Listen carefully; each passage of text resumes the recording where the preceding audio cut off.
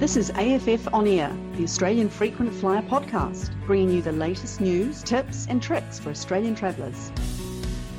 G'day, I'm Matt Graham and welcome to episode 35 of AFF On Air, the podcast where we talk about frequent flyer points and, at least for the time being anyway, reminisce about the good old days when we were allowed to travel.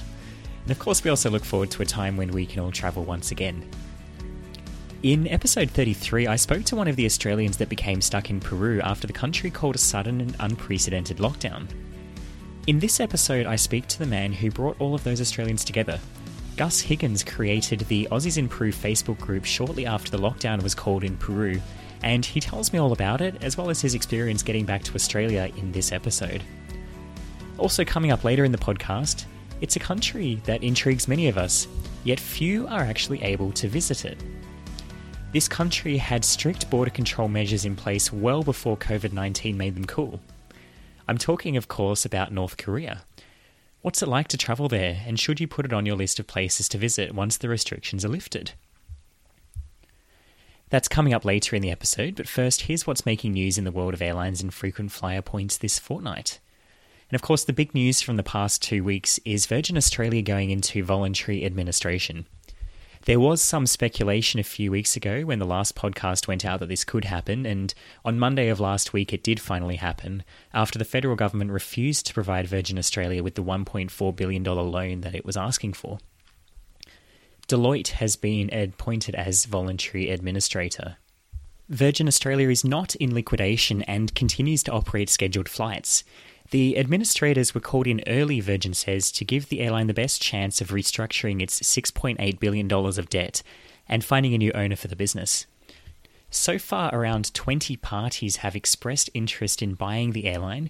The administrator is asking for non-binding offers by the middle of May and for binding offers by June, and they're hoping to complete the sale of Virgin by the end of June. But what Virgin Australia will look like in the future, where it flies, its branding and the business model it operates under, will very much depend on those new owners. There is some speculation that Virgin could retreat from trying to chase corporate market share and return instead to a low-cost carrier model like it had back in the days of Virgin Blue. Or perhaps it will go for a hybrid model, which is kind of a mix between full service and low cost. It's also possible that Virgin could axe many or even all of its international flights, instead focusing on the domestic market. And it's unlikely that Tiger Air will return in any way. The $6.8 billion that Virgin Australia owes to creditors is more than originally thought. Much of that money is owed to secure lenders and bondholders, but around 9,000 Virgin Australia employees are collectively owed around $450 million. It's also emerged that the trust backing the value of Velocity points is owed around $150 million by Virgin Australia in the form of a secured loan. Velocity Frequent Flyer is run as a separate business entity to the airline and is not in administration, but redemptions of within the Velocity Frequent Flyer program have been paused. You can still earn Velocity points for the time being, but it's not possible to currently redeem them. Velocity points will not expire during the pause period. The validity of existing Velocity points will be extended for however long this pause goes for. This follows a run on Velocity points that had been happening before the administration was announced, as news of Virgin's precarious financial situation became public knowledge.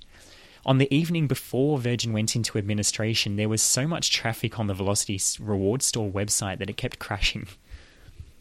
In the meantime, several Australian bank loyalty programs have suspended the transfer of points temporarily to Velocity Frequent Flyer. American Express membership rewards, ANZ rewards, NAB rewards, Westpac altitude rewards, the St George Amplify program, as well as HSBC Rewards Plus have all suspended the transfer of points to Velocity while the administration is ongoing. Virgin Australia Travel Bank credits remain valid and can still be redeemed to book new Virgin Australia flights, but refunds have been paused while the company is in administration. Virgin's policy was not to give a refund for cancelled flights anyway, unless the original fare rules permitted refunds. Virgin Australia, as well as Qantas, Jetstar, and regional airlines including Regional Express and Air North, continue to operate domestic flights with the federal government's backing. But it's not quite business as usual. Most airlines are now blocking all middle seats to enable social distancing on board, let's be honest, no one really likes sitting in the middle seat anyway. And Rex has taken this a step further, introducing temperature checks at the check-in counters. Overseas, more airlines have also started requiring all passengers on board flights to wear a mask. Virgin Australia and Jetstar have suspended their buy-on-board food services. Qantas and Virgin are now giving all passengers packaged snacks and water instead of meals, and Jetstar is providing no cabin service whatsoever. In business class, Qantas passengers are now receiving just a snack box and water, and in Virgin, the limited catering in business class is at least being supplemented with a full range of drinks. No in-flight entertainment is available on Australian domestic flights at the moment, and most airlines have also removed the in-flight magazines. Airport lounges remain closed. Virgin Australia, meanwhile, has joined the Qantas Club in giving a 6-month extension to lounge members with paid memberships. As we enter the month of May, most of the international repatriation flights being operated by Qantas and Virgin Australia are now coming to an end, but there are still 13 airlines operating regular passenger flights to and from Australia. Air New Zealand is still flying a few times a week each from Auckland to Sydney, Melbourne and Brisbane, and United is still flying daily between Sydney and San Francisco. Qatar Airways is retaining services from Doha to Sydney, Melbourne and Perth, although its Brisbane flight has now ended. China Airlines is still operating flights a few times a week from Taipei to 3 Australian cities. And Air Niugini is still flying from Port Moresby to both Brisbane and Cairns. I'm not quite sure how many passengers they're getting on that 5-weekly Boeing 767 service from Port Moresby to Brisbane, but it is still operating. I hope there's a lot of cargo on there. Cathay Pacific, Singapore Airlines, Scoot, Royal Brunei, Garuda Indonesia, and All Nippon Airways are also still operating some commercial passenger flights to Australia during the month of May. And there's a full list of flights in the AFF article, which I've linked in the episode notes. If you don't like flying on a small turboprop aircraft such as the Dash 8, spare a thought for the passengers on a recent Air Greenland repatriation flight. The Dash 8 200 series aircraft, which seats a maximum of 37 passengers, flew for 7 hours and 52 minutes non-stop from Copenhagen in Denmark to Nuuk, Greenland. The plane didn't even have an extra fuel tank. It was able to operate the flight because it was simply very light. There were only a small handful of passengers and no cargo. This flight would normally make a refueling stop in Iceland. In other news, LATAM Airlines has now left the Oneworld Alliance. LATAM Airlines retains extensive partnerships with some Oneworld member airlines, including Qantas. Qantas frequent flyer members can continue to earn and redeem Qantas points on LATAM flights going forward. However, you'll no longer be able to include them as part of a Oneworld Round the World ticket or a Oneworld Classic Flight reward booked using Qantas points. Qantas has promised that its frequent flyers will continue to earn status credits for LATAM flights until the end of September, which is when LATAM originally had announced it would leave the Oneworld Alliance. But this is just a special and temporary benefit for Qantas frequent flyer members, and, well, let's be honest, it's unlikely that many Australians are going to be flying on LATAM between now and September anyway, as the borders are closed.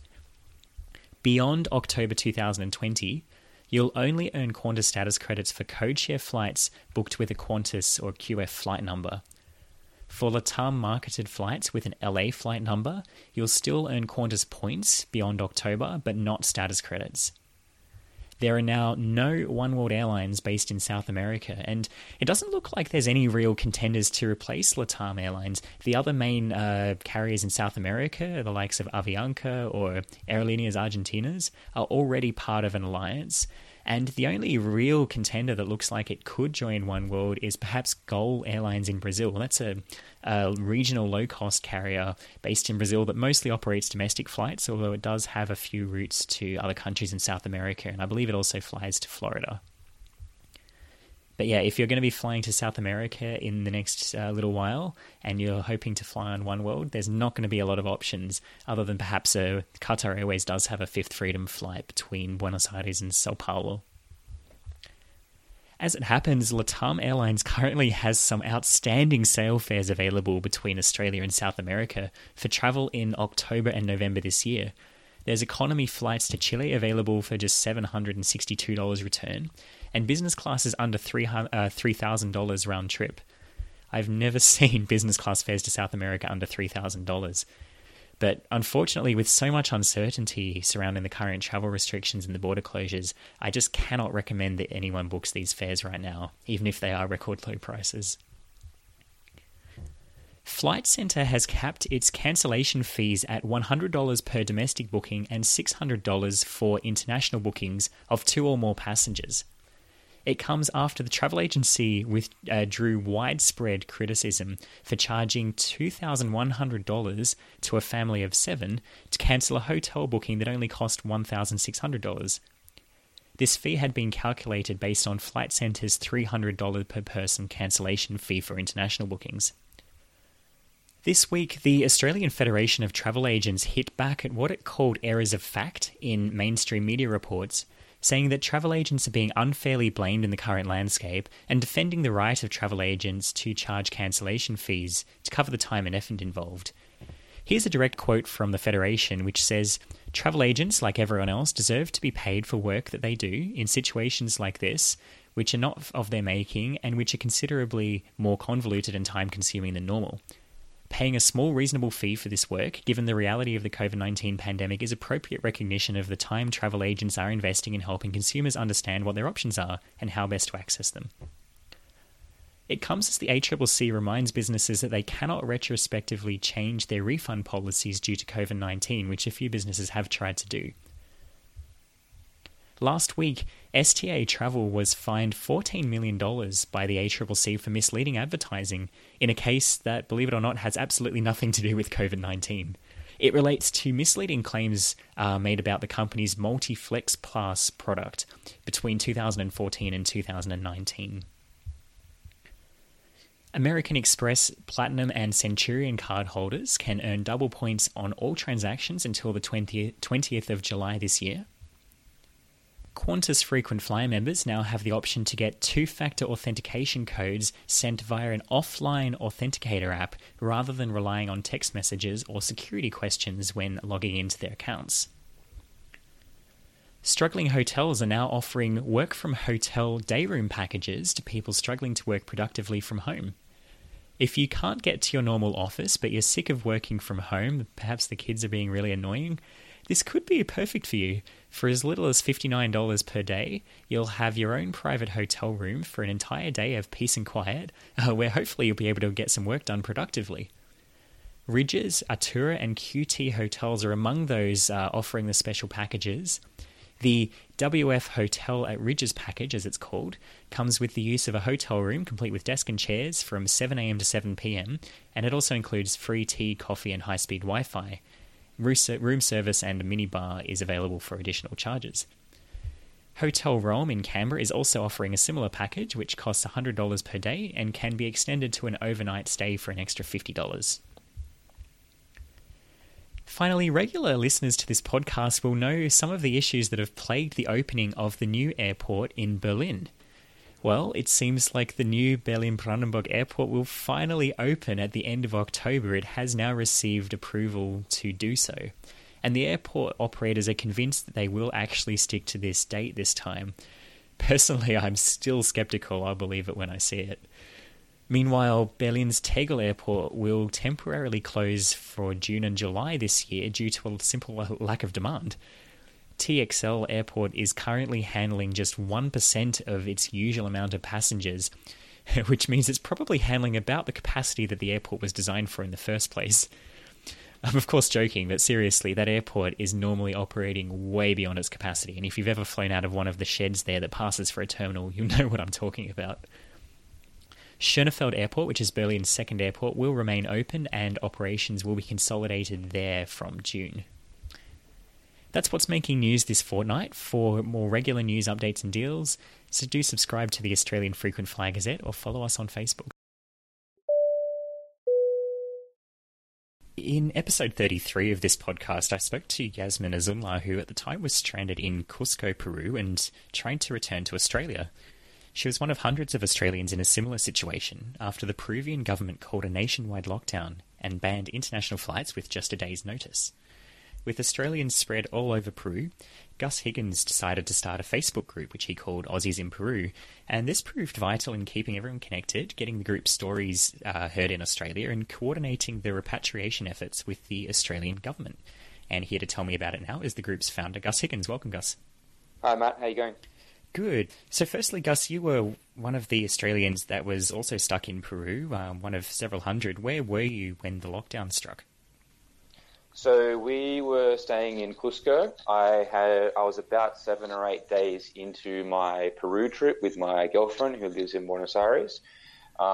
We were just on the way back from Aguas Calientes, which is the town below Machu Picchu, when my girlfriend got a message saying that Argentina were actually going to ban foreigners from coming into the country. And our plan for our trip had been to finish in Argentina. So instantly we knew that our trip was going to be affected.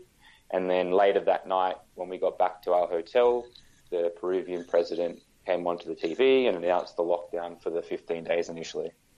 Okay, so yeah, I think Yasmin at the time, who I spoke to 2 episodes ago, was also in Cusco that evening, but she was just about to go to Machu Picchu. So I'm pleased that you at least got to visit, even though the circumstances weren't great.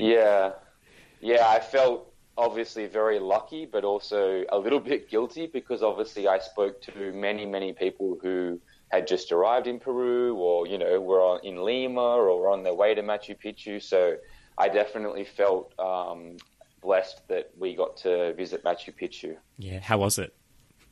It was amazing, yeah. Did you climb up one of the mountains? Yeah, we did Machu Picchu Mountain. Nice. I'd been through Patagonia with my girlfriend last year, and we did a few hikes there, and there was a few, dodgy parts of that hike that I thought maybe Huayna Picchu might not be for her, with the supposed more narrow track and whatnot. So, but yeah, it was amazing, and the view from up the top of Machu Picchu Mountain was definitely worth the few hours hike. Absolutely, I've done that as well. That was amazing. Absolutely loved it. Did you do both? Yeah, I visited twice. So the first time I did Huayna Picchu, and the second time I did Machu Picchu. Both great, but I think Machu Picchu was better. Yeah, nice. Yeah, if I ever went back, I'd definitely try and do the other one as well. But yeah, definitely wasn't disappointed with doing Machu Picchu Mountain. Oh, that's great. And so when you got back to Cusco, so the lockdown was called, you then decided to start a Facebook group to connect all the Australians that were in Peru. Why did you do that? So, I mean, to be honest, from when the lockdown was first announced, we didn't really grasp the extent of it, if I'm being honest. Like, the first night that the president announced the lockdown, it didn't seem too specific to us, at least, from the information that we had heard, what it was going to affect. We knew that the airports were going to be closed soon, but our plan had been to go out of Peru via land into Bolivia. And so we still weren't sure whether that would still happen in a few days' time with the Peru hot buses that we'd booked. Obviously, the next morning when we woke up on the 16th, I think it was, everything became a lot more apparent that the lockdown would affect all borders, land, sea, and air. And so I think I jumped on the Facebook page for the embassy, which was in Lima. They'd announced obviously the lockdown as well, but they were also closed, like all other businesses were in Lima and around Peru. And a few people started commenting on the post saying, are there any other Australians here? What's happening? Asking for more information from the embassy, and they weren't getting many responses. And so I replied to a few of those comments and asked, hey, has anyone set up a group so we can stay in touch and connected? And no one really responded. So after a few hours, I created that Facebook chat to start with. A little bit of admin there because there was a lot more people than I first thought would actually be stuck in Peru, as for Australians in Peru. So there was a lot of messages coming in. Can you add me to the group? You do work for the government? Questions like that. So it initially just started as a way to get everyone connected and start to talk and understand everyone's situation. I never really anticipated it getting to the numbers that it did. I think in the end, there was about 480 people that registered on the Google form that I set up in the early days. And as we know now, there was over 700 Australians that ended up coming home on the 3 different repatriation flights that were set up, and also people made their way home via some other nationalities and dual citizenships as well. Oh, wow. Okay. So what role did the Facebook group have in helping the cause of you guys? I mean, obviously it kept us organized. So we had the Facebook chat to start with, and it became a bit of information overload as the chat grew. And so I decided to start the Facebook page. And what I did was I turned off the commenting on all the posts. And what we basically did was funnel all the information we got into that Facebook page so that anyone that came in new could just read that Facebook page. We had certain threads like locations in Peru, DFAT updates, Peruvian government updates, because the president was doing an address every day at midday, and one of the guys in our group who's Peruvian Aussie, he was translating them all for us. So as much as it helped us to coordinate and gather the information and promote the fact that we had this Google form, which obviously allowed us to make everyone aware of our situation, it also just gave everyone comfort over the fact that there were so many other Australians in same locations as them. There were many people that were in rural locations, obviously, as well. And, you know, if you've been to Peru, you know how rural and remote some of those places are. So if you're 10, 20 hours bus ride away from Lima or Cusco with 3 other people, you're obviously feeling very remote and vulnerable there. So keeping those people in touch and putting those people in touch in the first place really gave people comfort and kept people calm whilst we waited for that help to arrive. Yeah, and I know Yasmin and many others have said that the Facebook group was vital in, I guess, for firstly keeping them sane, but also just the logistics of organising, trying to get 700 odd people back to Australia at a time when international flights are banned. So it's quite remarkable that in the end you were able to get most of the people out. Do you know if there are still any Australians that are in Peru and trying to get home? Yeah, I mean, obviously, logistically, that was still handled by DFAT and the embassy, who used a local partner. But obviously making our situation known and the numbers that were actually in those remote locations, and we did feed that information back to DFAT in the early days, gave them access to the Google spreadsheet that everyone was populating via the form that we promoted. I think we had 483 register on the spreadsheet in the end, and of those, there's about 25 that told me that they wanted to stay in Peru for different reasons. Some people were, they were midway through a year-long holiday, for example, or they're living there with family, or they were doing volunteer work somewhere, and so I guess they felt, well, I wasn't planning on coming home anyway. I was comfortable, with my few months planned in Peru or in South America, so they just decided to stick it out. There was 2 or 3 that I never heard back from. I tried them quite a few times via different channels, and then everyone else was on the flights home, basically. There has been a few. I've been home for now 2.5 weeks, and there's been 2 or 3 people who've messaged me who I hadn't ever actually even spoken to. So some of them had been, in the Amazon and offline for the last few weeks, and therefore hadn't even known about the lockdown. One guy I spoke to came back online the day before the last flight left from Lima to Brisbane on the 13th of April. So, obviously a little bit unlucky in that sense, but I did help him sort of put together a chat. He said there's about 8 to 10, maybe as many as 13. He's waiting to hear back from a few people that are still looking to get home. I think some people in the early days also chose to stay, but then they kind of realized that it might be months rather than weeks now, so they might have changed their mind as well, which is obviously fair enough. So, Gus, do you think that as many Australians would have got out of Peru if technology like Facebook and social media didn't exist yet? Definitely not, Matt. I think obviously we were using the Twitter page from the ambassador and also the Facebook page from the embassy to get the minimal updates that they were sending through. But there were so many people that reached out to us, either me directly or others in my group, or they were reading the Facebook page. And a lot of those updates they wouldn't have otherwise read. There were people that I was talking to who, didn't normally have Facebook accounts, and they set one up just so they could see this information. So without that consolidation of information to keep people calm, but also keep people organized. I mean, I remember when they had the buses that picked everyone up and took everyone to Lima and Cusco in preparation for the flights, the ones that went through the Sacred Valley from Ollantaytambo, which is near Aguascalientes, there were people who we knew were in those locations but hadn't heard anything about being picked up on the bus. And there were some people there who literally with like half an hour's notice were, hey, the bus is here, like, are you coming on it? And they were replying to people who knew that they were in that area saying, I haven't got any word about the bus yet, but they did have a a plane ticket to fly out from Cusco. So yeah, definitely, I think it helped me connect people in those locations. You know, we had subgroups for people in Huacachina, in Arequipa, in Puno, in Juarez, and those sort of places, and it really. And then we're talking, 5 or 6 people in many of those locations. So it definitely helped them to stay connected and make sure that we didn't leave anyone behind, because obviously we're in a third world country where a lot of the organization is harder, and the local governments also, or local councils, I guess you call them, the different districts, they obviously have different rules and whatnot. So the bus company was running into all sorts of different challenges trying to get those people out. Oh, wow. It's quite a remarkable achievement, I think, and it kind of sets a blueprint for what to do in the future if this kind of thing happens. Hopefully this never happens again, but it's good to know that it was a great help.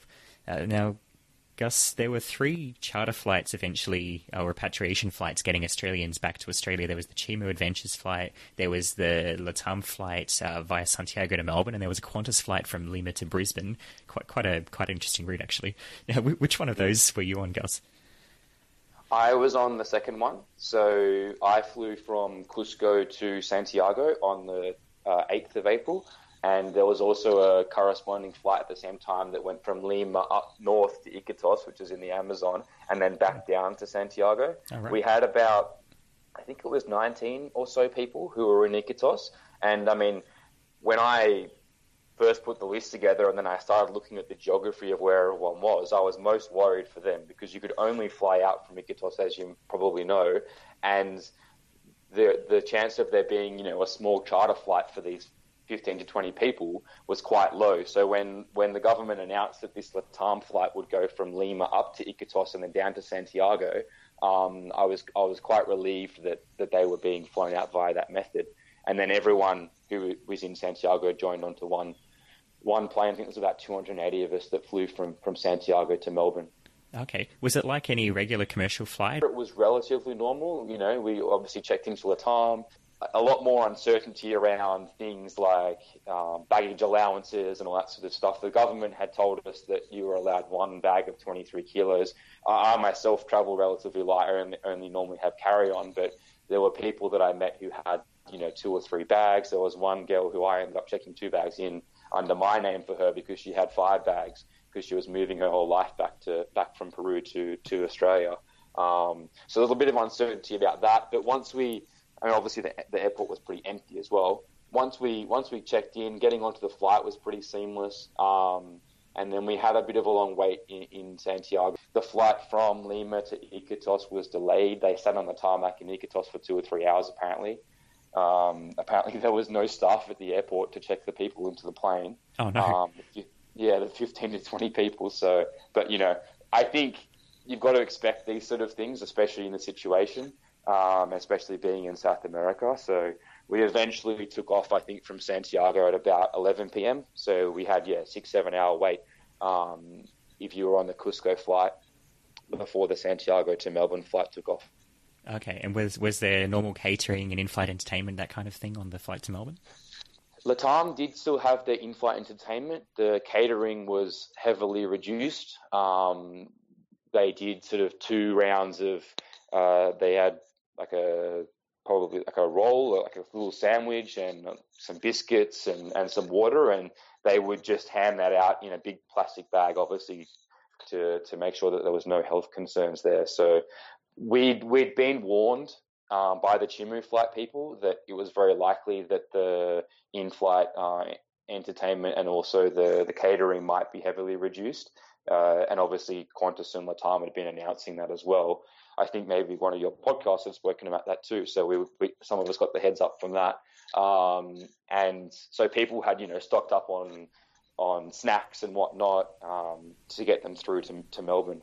Yeah. Qantas has indeed switched off their in-flight entertainment system, I think, since the start of April, for no other reason really than to cut costs, because they have to pay licensing fees to show the content. And so when most of their planes are grounded, it doesn't really make sense to be incurring those costs. So when you arrived in Melbourne, so obviously in Australia now, when you arrive, you're forced into hotel quarantine for 2 weeks. So what happened when you arrived? What was the procedure in Melbourne? We landed at 3 a.m. in Melbourne. Ouch. And straight away the Border Patrol came on board the plane and basically ran us through what the process would be. So they got people off the plane 3 rows at a time, and there was probably a good 20 minutes between each 3 rows. I was in row 21, so I probably waited, what's that, like an hour and a half maybe, to actually get off the plane in the first instance. And then there was a number of, I guess, checkpoints along the way. Obviously that 3 rows at a time was designed to space everyone out, so you didn't have people queuing for a long time in the airport, and obviously the health concerns that come along with that. So we did the normal border checks with our passports and bag pickups and whatnot, but then we also had a health check, another temperature check. We also had like a bit of a brief about which hotel we would be going to and how we would be getting there via buses. And also health checks as well in terms of any dietary requirements, anything that we needed to make the Victorian government aware of to make our stay in the hotels a lot more comfortable, I suppose. From there, we lined up for probably, like, once we got through all those checks, they gave us a little food pack. It was mostly, it seemed like a bit of a sugar hit sort of thing. There was, Tim Tams and muesli bars and a little plastic bottle of water and whatnot. So it wasn't a lot. I mean, me personally, we knew we weren't expecting a lot, but there were a lot of people who were obviously feeling very let down by the amount of food that we were provided along the way. The buses took, I think, about between 12 to 15 people at a time to the hotel. So we were taken from Tullamarine to Docklands, where we stayed at Travelodge. The buses would wait around the corner until the bus ahead had been all checked in, again, to keep everyone spaced out. And then the bus would pull in front of the hotel, and the 12 to 15 of us who were on that bus would go in and check in. I probably got to my room at about 7:30 a.m., so 4.5 hours after we landed. There were people who were towards the back of the plane that didn't get into their hotel room until well after 11. Were you allowed to leave the hotel room at all during the 2 weeks there? We weren't on our own accord. So when we were first there, we were told, you obviously can't go out. At first we were told, like, you're not allowed to order any Uber Eats. And so there was, I think the thing that we realized is that each state government had slightly different rules, because the guys that went on the Cymru flight to Sydney had different rules, again, to the guys that went to Brisbane on the Qantas flight as well. So eventually a lot of the rules that were first imposed on us in Victoria got a little bit relaxed. We landed on Easter Friday, and so the first time that we got Woolworths deliveries was on the Monday, and the food over the weekend was not quite adequate, and so a lot of people obviously ordered up quite high on with their Woolworths orders. I probably ordered a little bit too much, to be honest, but yeah, it was enough to supplement the food that we got. And then they also started relaxing the ability to go out for a walk. It was scheduled, obviously, and it was for 10 minutes only.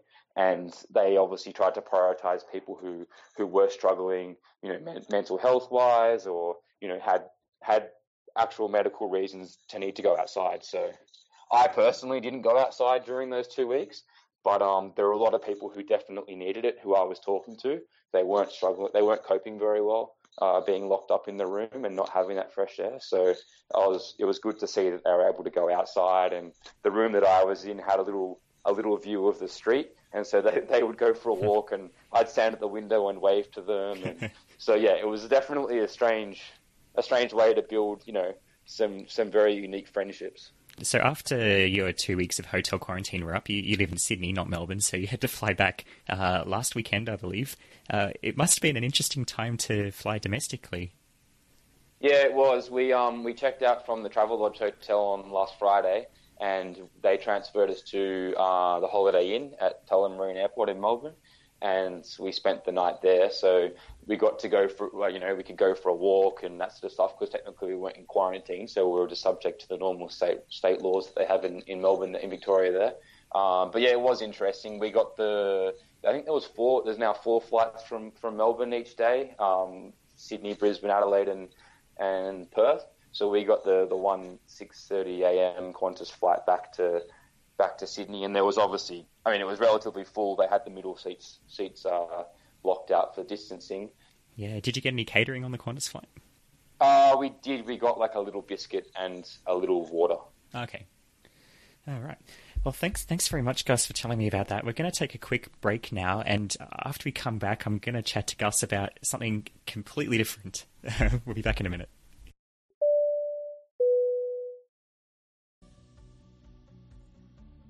Did you know that you can get more from your Australian Frequent Flyer membership by upgrading to Silver or Gold membership? For just $50 a year, Silver members see no advertisements on the vast majority of community forum pages. And for only $75 a year, in addition, Gold members can receive discounted travel goods and services valued at over $400 a year, including discounts on Qantas Club, NordVPN, Expert Flyer, and more. Most importantly, by upgrading your Australian Frequent Flyer membership, though, you'll be supporting the website and this podcast. For more information, visit australianfrequentflyer.com.au/upgrade.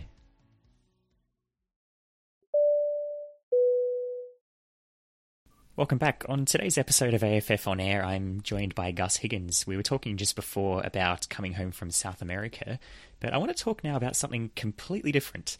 Gus mentioned to me that he visited the Democratic People's Republic of Korea, which is more commonly known as North Korea, at the end of 2018. It's an insular country that few of us know much about, and even fewer of us will ever visit. So, first of all, why did you want to visit North Korea? I think it was more of a case of why not, to be honest. I mean, I've always enjoyed going to more unique places, and I had a friend from work who had been trying to go to North Korea for the last few years before 2018. He'd been trying to go with a few of his mates from America, but obviously they had more trouble getting visas. And so I decided to take 3 months off work to go traveling, and it was going to finish in Asia. And I said to him, well, you've been trying to go to North Korea. I'm not opposed to going to North Korea. Why don't we go? So we ended up making it happen. Wow. So did it live up to your expectations? Like, was it what you expected it to be, or was it quite different? I think it was less strict than I thought it would be. I mean, obviously you've traveled quite a lot too, Matt, but everywhere you go, you always meet people who just want to understand and meet different cultures and ask you questions about your home country. And going to North Korea wasn't too different. Obviously, a lot of the places we went was quite choreographed, and you could tell that, you know, we were taken here and we were taken there, but it wasn't as restrictive as it could be made out to be. I mean, when we were in the capital in Pyongyang, staying in the one hotel there where everyone stays, like in the basement, they've got bowling alleys, pool tables. You can get your hair cut there, which me and my mate did. They have karaoke. Everyone's drinking beers, and that's not just not just the tourists. You're there with the tour guides and whatnot, and they're having fun with you. So it was more personable than I thought it would be when they were allowed to be, if that makes sense. Okay, really interesting. So did you go there on a tour? Yeah, I did. So I did a tour with YPT, Young Pioneer Tours. I think they're one of a handful, maybe even 2 or 3 now, tour groups that do tours in North Korea. I believe they're one of the leading ones now in terms of the number of tours that they do. So yeah, their specialty is North Korea, but they've been doing a lot more other tours, you know, around the stands or into Iran, Afghanistan, you know, Eritrea in Africa, unique places. That's their specialty. Mm.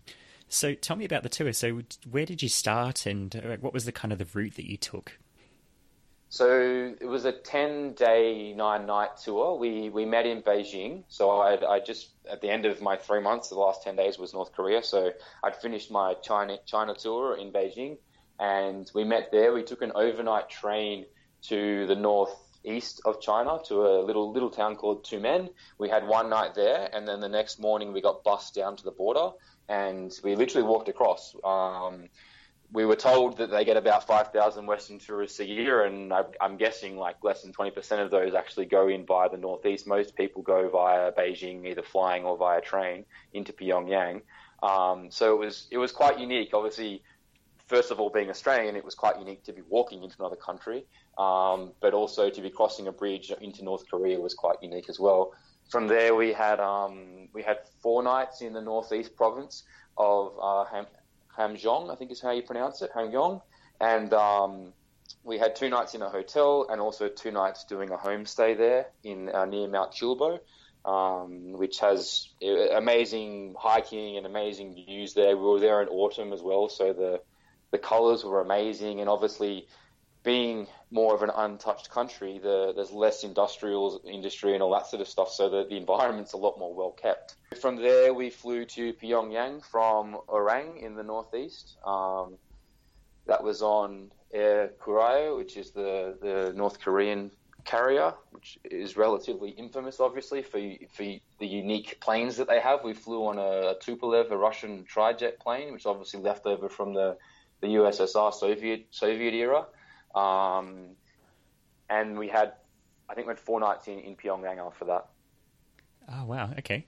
So what was the process of getting a visa for North Korea, and what were the border checks like when you walked over the border into North Korea? The visas were largely organised by YPT, so that was part of the cost of the tour. So, if anyone's been to, for example, Russia is probably a good comparison in terms of giving the history of where you've travelled and employment history and why you're traveling there and who's sponsoring you when you get there. Those sort of normal checks that anyone who's traveled to more remote places would know about. Once we actually got to the border, it wasn't too bad. I mean, obviously everything's organized by YPT, as I mentioned, but then they liaise with the local tour company as well that picks you up as soon as you cross the border, and they obviously help make sure everything gets streamlined. They did check for any sort of religious material that we might be carrying in, obviously being quite a secular country, and any devices that we had. They would check what devices we had going in and what devices we were taking going out. That was the idea anyway, but we didn't cross the same border, and I don't know that they actually checked against everybody, the inventory they took when we checked in, the same inventory when we checked out, but that was the thought behind it, we were told. So it was relatively smooth though. It probably took no longer than an hour to get all 16 of us through immigration. Okay. Did you need to exchange foreign currency? Like, did you get any of the North Korean local currency? We didn't need to. So they use renminbi, the Chinese yuan, but we did go to a market. I think it's actually illegal, now I'm thinking back, for us to use the local currency, but there is one market in Pyongyang where we could go and exchange local currency and actually use it in the market just to kind of experience being a local. And of course, you're supposed to exchange it all back and not take any out. But I definitely know people who snuck a bit out just as a bit of a souvenir. I actually have one as a souvenir. A friend of mine gave it to me. Yeah, I collected quite a few of those notes. I think I got all but 2 or 3 of them. But yeah. Yeah, it's a unique souvenir for sure. You mentioned that you flew on a domestic flight on Air Koryo, which is probably the world's only 1-star airline, as you say, flying very old planes. Yeah, what was that experience like, and did you get the infamous mystery burger on your flight?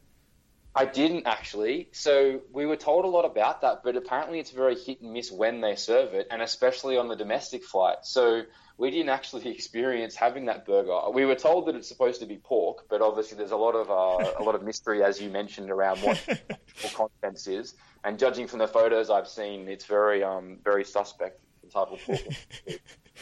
But it was interesting. So the check-in was all fine, pretty much like any other normal airport that you would go to. Obviously, it's a lot more smaller and picture something that looks very, very Soviet in its demeanor.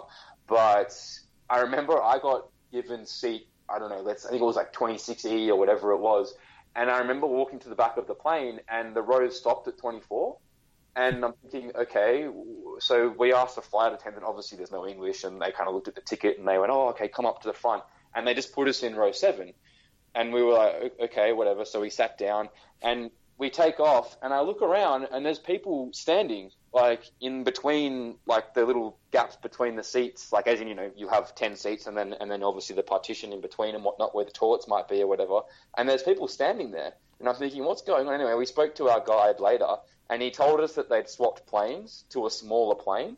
And as a result, there was less seats than what they'd printed out on the tickets.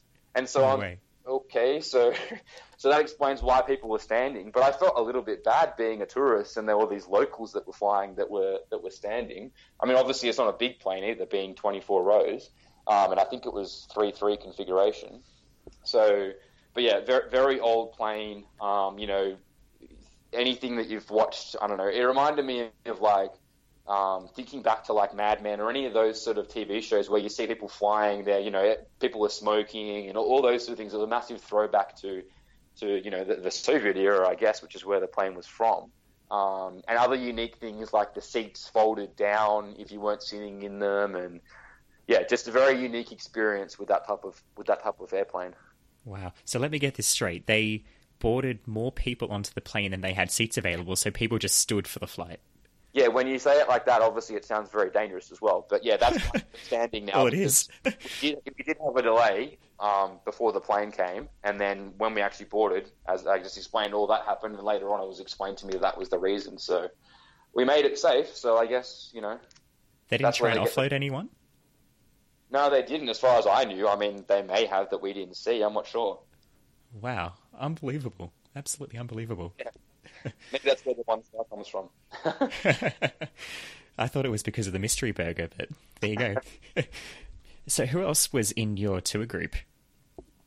So there was 16 in total. I think there was about 6 Aussies. There was 2 people from Sweden, 2 Germans. There was 4 or so from United Kingdom. I think there was 1 Scottish guy and a couple of English guys. 1 Portuguese, 1 Canadian, and there was 1 South Korean guy as well. He was traveling on his Canadian passport, but he was born in South Korea, so obviously speaks Korean, so can converse with all the locals as well. Ah, interesting. So what for you was the highlight of the trip? I'd probably say between the homestay and the mass games that we went to. So I don't know if you've heard about the mass games, but it's this massive spectacle that they put on. You know, it's a massive part of their culture, and there's a stadium in Pyongyang which is supposed to seat about 150,000 reportedly. They blocked off about a quarter of it because they had something like 17,000 school students that all sit in the stadium, and they all have like different cards that they hold up which depicts pictures or colours or whatnot, and it coordinates with the massive spectacle that's happening on the main oval. But it was, I mean, people had told me about, you know, how amazingly well choreographed it is. It's supposed to have about 100,000 performers across the whole, I think it was about an hour and a half. And just like, I can't remember the last time that I was so fixated on something for an hour and a half straight. Like, it was, you couldn't take your eyes off it. Like, the emotion that they brought out through the performance, whether it was about, you know, Kim Jong-il or Kim Il-sung, their founder, or you know, just a lot of the cultural references to the important places where these people were born or lived or grew up, and a lot of them were all just school students, school kids as well, like people as young as, I'm guessing, under 10 years of age. So just how well choreographed it was, and they finished it with a bit about the, you know, bringing North and South Korea back together and reunification.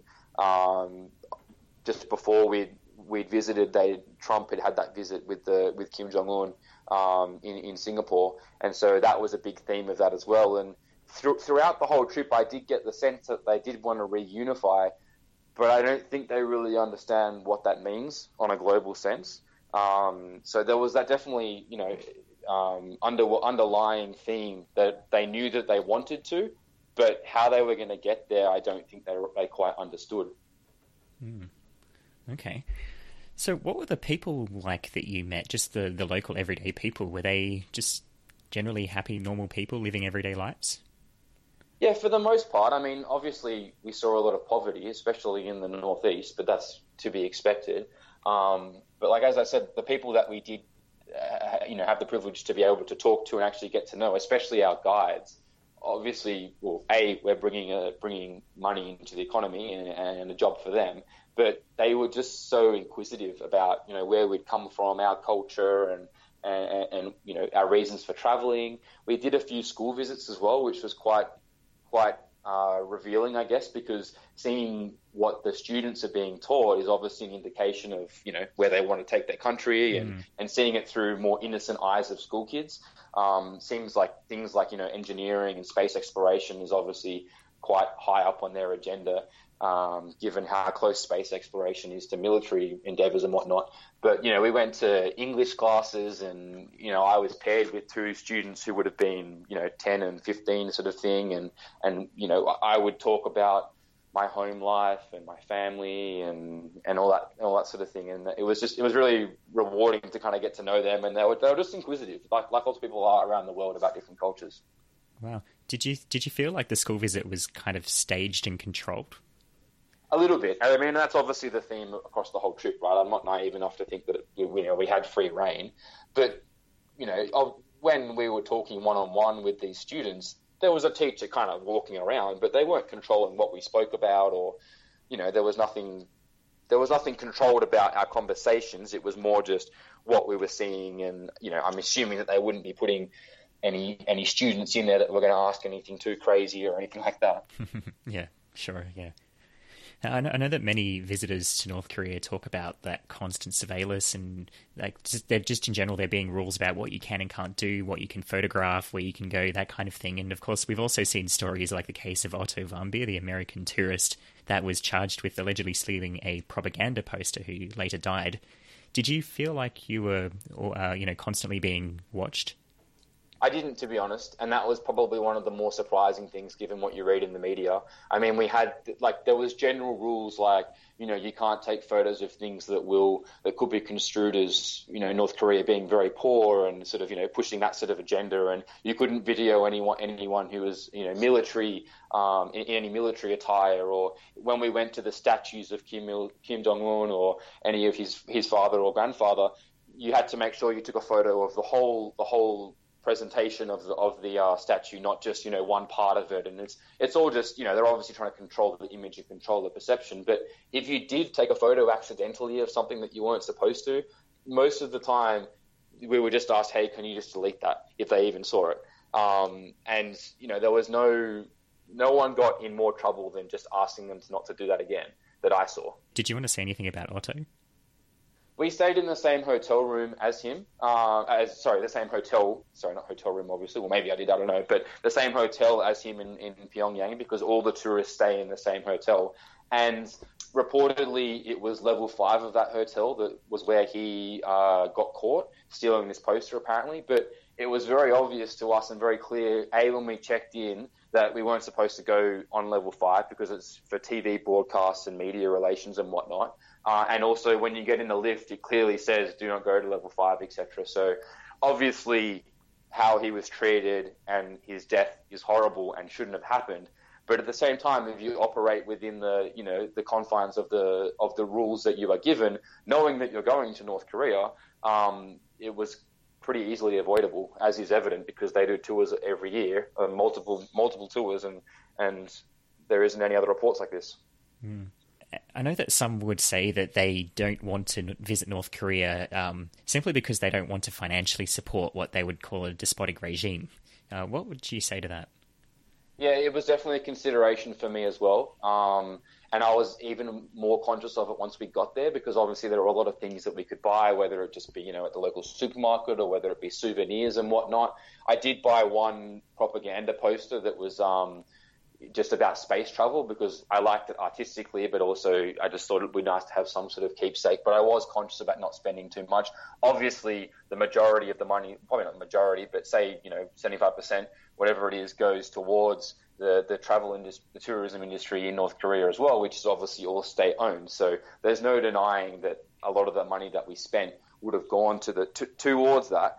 At the same time, I felt like I had to balance it with the fact that we were giving people jobs, we were broadening people's minds in terms of bringing other cultures to the country that they wouldn't otherwise have any exposure to, because obviously it's very, very controlled what they see and what's on the news and whatnot. So, yeah, obviously traveling to these more unique places comes with a trade-off, which I was obviously comfortable with, but I can totally understand and see how other people might not be comfortable with that. Yeah, fair enough. Now, finally, would you visit again, or would you recommend that your friends and family visit? I would pick and choose which friends or family I recommend to go there, depending on how adventurous they are. But I would definitely visit again, but I would like to do it, let enough time pass to hopefully it's changed quite a lot. Similar to going to a place like Cuba. I went to Cuba in 2015. I'd love to go back in say 2025 when it's 10 years later and just see how much it's changed. So I know that they've got some goals in place to have, for example, one Olympics team by 2030 or whatever the date is. So things like that, if some of those sort of tick boxes, I suppose, start getting checked, it will mean that the reunification is starting to happen. So it could be very interesting to go back and just see how much it's changed. Obviously, people are going to be, opposed to going there and wouldn't even consider going there. I mean, I didn't even tell my mum at first that I was going there, which was a common story that I heard. People just saying that they were going to the northeast of China. And that they'd be offline for a week or two. But yeah, I definitely would visit it again, and it'd be awesome to go back and see how much it has changed in the future. Oh, fascinating. Well, Gus, thank you so much for joining me on the AFF On Air podcast. It's been really interesting to hear about your travels. Thanks, Matt. Thanks heaps for having me on. That's it for another episode of AFF On Air. Thank you so much for listening. Are you thinking about taking a trip to North Korea now, perhaps? If you have a question that you would like me to answer on a future episode of this podcast, you can ask it, as always, on the AFF On Air discussion thread on the Australian Frequent Flyer Forum, which is linked in the episode notes. And if you enjoyed this podcast, please rate and review us on Apple Podcasts. And if you haven't already, of course, do also subscribe. By rating and leaving a review, this would really help us to spread the word about this podcast. I'm Matt Graham, and I'll be back in another 2 weeks with more news, tips and tricks for Australian travellers. And until then, stay safe.